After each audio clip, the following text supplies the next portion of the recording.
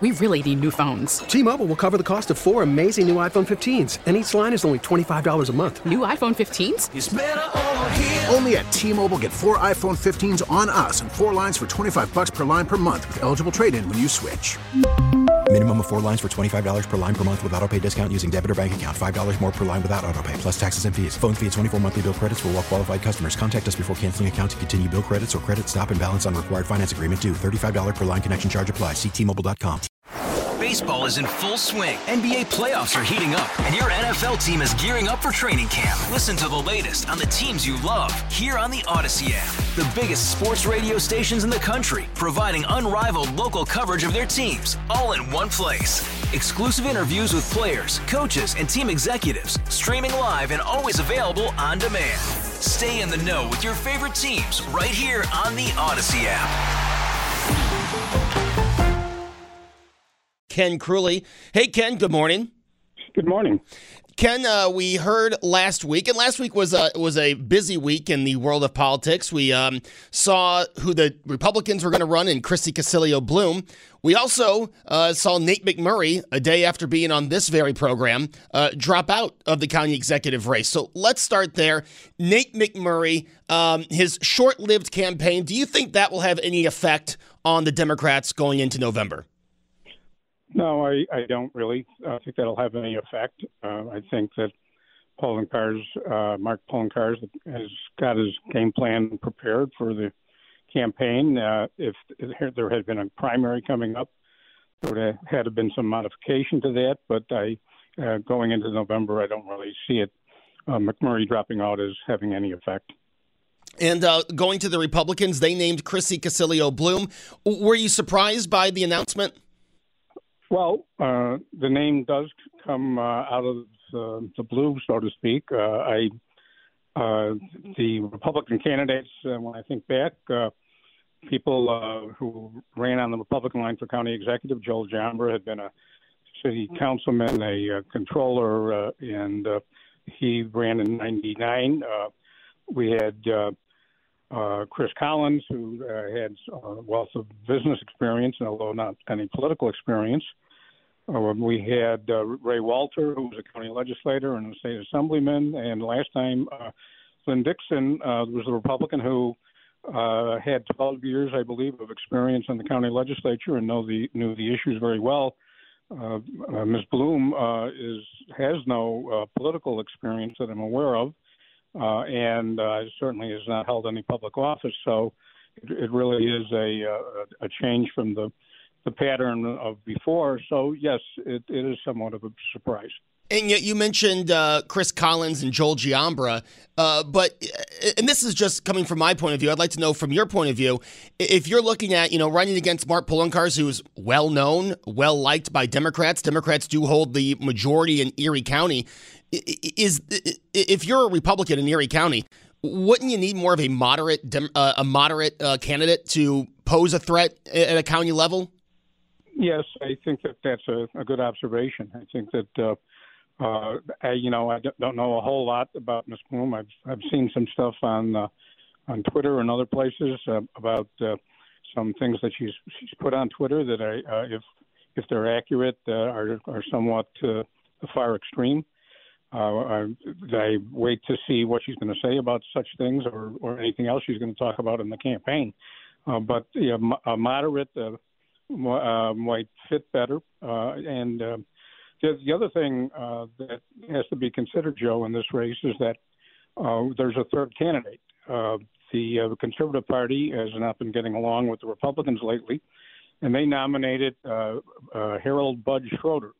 And his name is on the petitions, and so the Republicans need to contend with that because there's never been a countywide Republican candidate for any office, who's won without running on the conservative line as well as the Republicans. And so at the end of the day, that may be as important as other things that come up during the campaign. Yeah, you would think that if you're a Republican or conservative, you would think that's something you'd want to mend, is that relationship going into what I think a lot of people, especially on the right, were thinking is a big election come in November. But looking at Democrats and Mark Poloncarz, Mark Poloncarz still wildly popular within the party, correct? That's correct. There's, pretty solid support. My blog a few months ago, I think October, November, published the results of one of their internal polls that showed him running very strongly. I think he's very popular with the Democratic Party, and I think he starts off with that base being pretty solid. Looking at since then, Ken, we did have the blizzard in December. Is that going to be an issue for the county executive? Well, I suppose someone will bring it up. There's all sorts of sides. And there's, of course, the great tragedy of all the folks who died in that blizzard, and how everything shakes out, I guess, is going to depend on people's points of view about who did what and who did what better than someone else. I think Poloncarz performed a good job in terms of dealing with the snow, the stuff that he had to control. And it didn't all work out. And in a storm that's once in a century or whatever they want to call it, I think things were handled as well as they could possibly be. But I think that doesn't stop people from making a political issue of it. And last question about the county executive race, something you and I talked about over the summer when we were trying to guess who the Republicans might run. I mean, financials, fundraising, going to be very important. And looking at it, that's another large lead the Democrats have at this point on the Republicans. That's correct. As the last financial reports that we've seen, official reports from the State Board of Elections, in mid-January, Poloncarz had $429,000 in the bank. Ms. Bloom, of course, just becoming a candidate, didn't even have a committee formed, so we would have no way to measure her financial activity at the moment. And the next financial reports that are due that'll affect this campaign may not come until July, because the system that's set up by the State Board of Elections. So we're going to wait a while to see how that actually turns out, unless the campaigns want to disclose that information on their own. But certainly, as we stand now, having over $400,000 in the kitty and ready to go, able to raise more money, the county executive does have an advantage that way.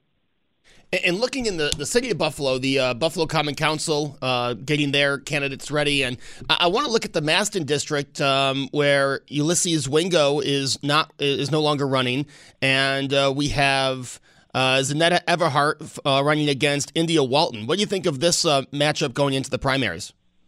Well, it's going to be a very interesting primary. India Walton did very well in the Maston district when she ran for mayor a couple of years ago. And so she starts off with a good base. Ms. Everhart has a community presence that is well known, and so I think she is able to match some of the stuff that the attention that India Walton has had. I believe there may be another one or two candidates in the race. Whether they'll affect the outcome or not, I don't know. I would think probably at the end of the day, Walton versus Everhart will be the primary focus, and I would hesitate to get into the prediction business on that one. It's going to be a very interesting campaign. Everhart has the endorsement of the Democratic Party. Walton has folks that helped her two years ago, so I think it'll be, from a political observer's point of view, be a very interesting campaign. And then the Elliott District Common Council President Darius Pridgen, very popular in the Common Council, very popular in Western New York, deciding not to run for re-election. Were you surprised by that news? Well, I really don't have any insight into the views that the Reverend Pridgen has. Is, as you say, a very well-respected person.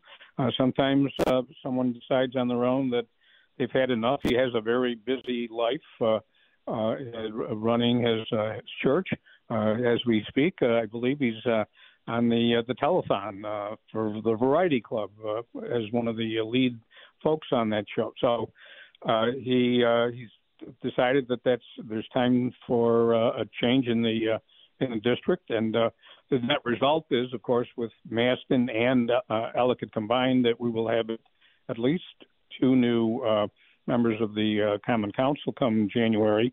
There also are primaries looming in the North District against Joe Golombek, and in the University District with Rashid Wyatt. And so there's potential for some change in the council. It's been pretty stable. It's been all male, and this is likely to change with the candidates that are in the race right now. So it should make for a more interesting race than we had 4 years ago for the city council.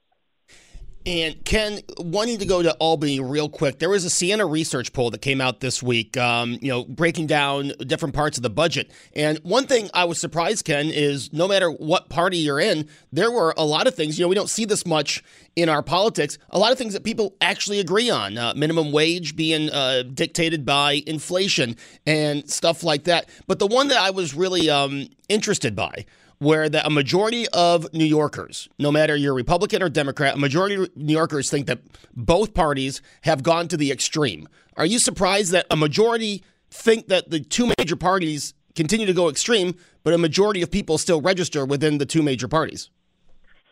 Well, that's the nature of the beast. Democrats and Republicans are mostly the only game in town. With due respect to the minor parties. And so if people want to affiliate, if they want to be able to vote in a primary, they have to affiliate with the party.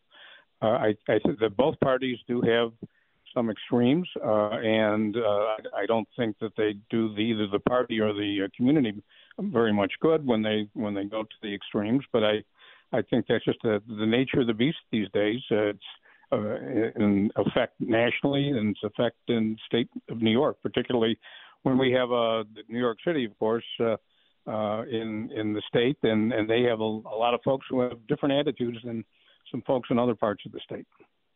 For sure. Hey, Ken Crulley from politicsandstuff.com. You can catch up with them there. Ken, as always, thanks for joining me this morning. Thank you, Joe. We really need new phones. T-Mobile will cover the cost of 4 amazing new iPhone 15s, and each line is only $25 a month. New iPhone 15s? It's better over here. Only at T-Mobile, get 4 iPhone 15s on us and 4 lines for $25 per line per month with eligible trade-in when you switch. Minimum of 4 lines for $25 per line per month with autopay discount using debit or bank account. $5 more per line without autopay, plus taxes and fees. Phone fee at 24 monthly bill credits for well-qualified customers. Contact us before canceling account to continue bill credits or credit stop and balance on required finance agreement due. $35 per line connection charge applies. See T-Mobile.com. O'Reilly. Protect your vehicle's engine with a full synthetic oil change and save with Mobil 1 at O'Reilly Auto Parts. Purchase 5 quarts of Mobil 1 full synthetic motor oil and receive a $10 O'Reilly gift card after rebate. See store for details. With your Mobil 1 purchase, you'll also receive 2 times points during Old Rewards Bonus Points Month at O'Reilly Auto Parts. O'Reilly Auto Parts. Baseball is back, and so is MLB.tv. Watch every out-of-market, regular season game on your favorite streaming devices, anywhere, anytime, all season long. Follow the action live or on demand. Track 4 games at once with multi-view mode and catch up with in-game highlights. Plus, original programs, minor league broadcasts, and local pre- and post-game shows. Go to MLB.tv to start your free trial today. Blackout and other restrictions apply. Major League Baseball trademarks used with permission.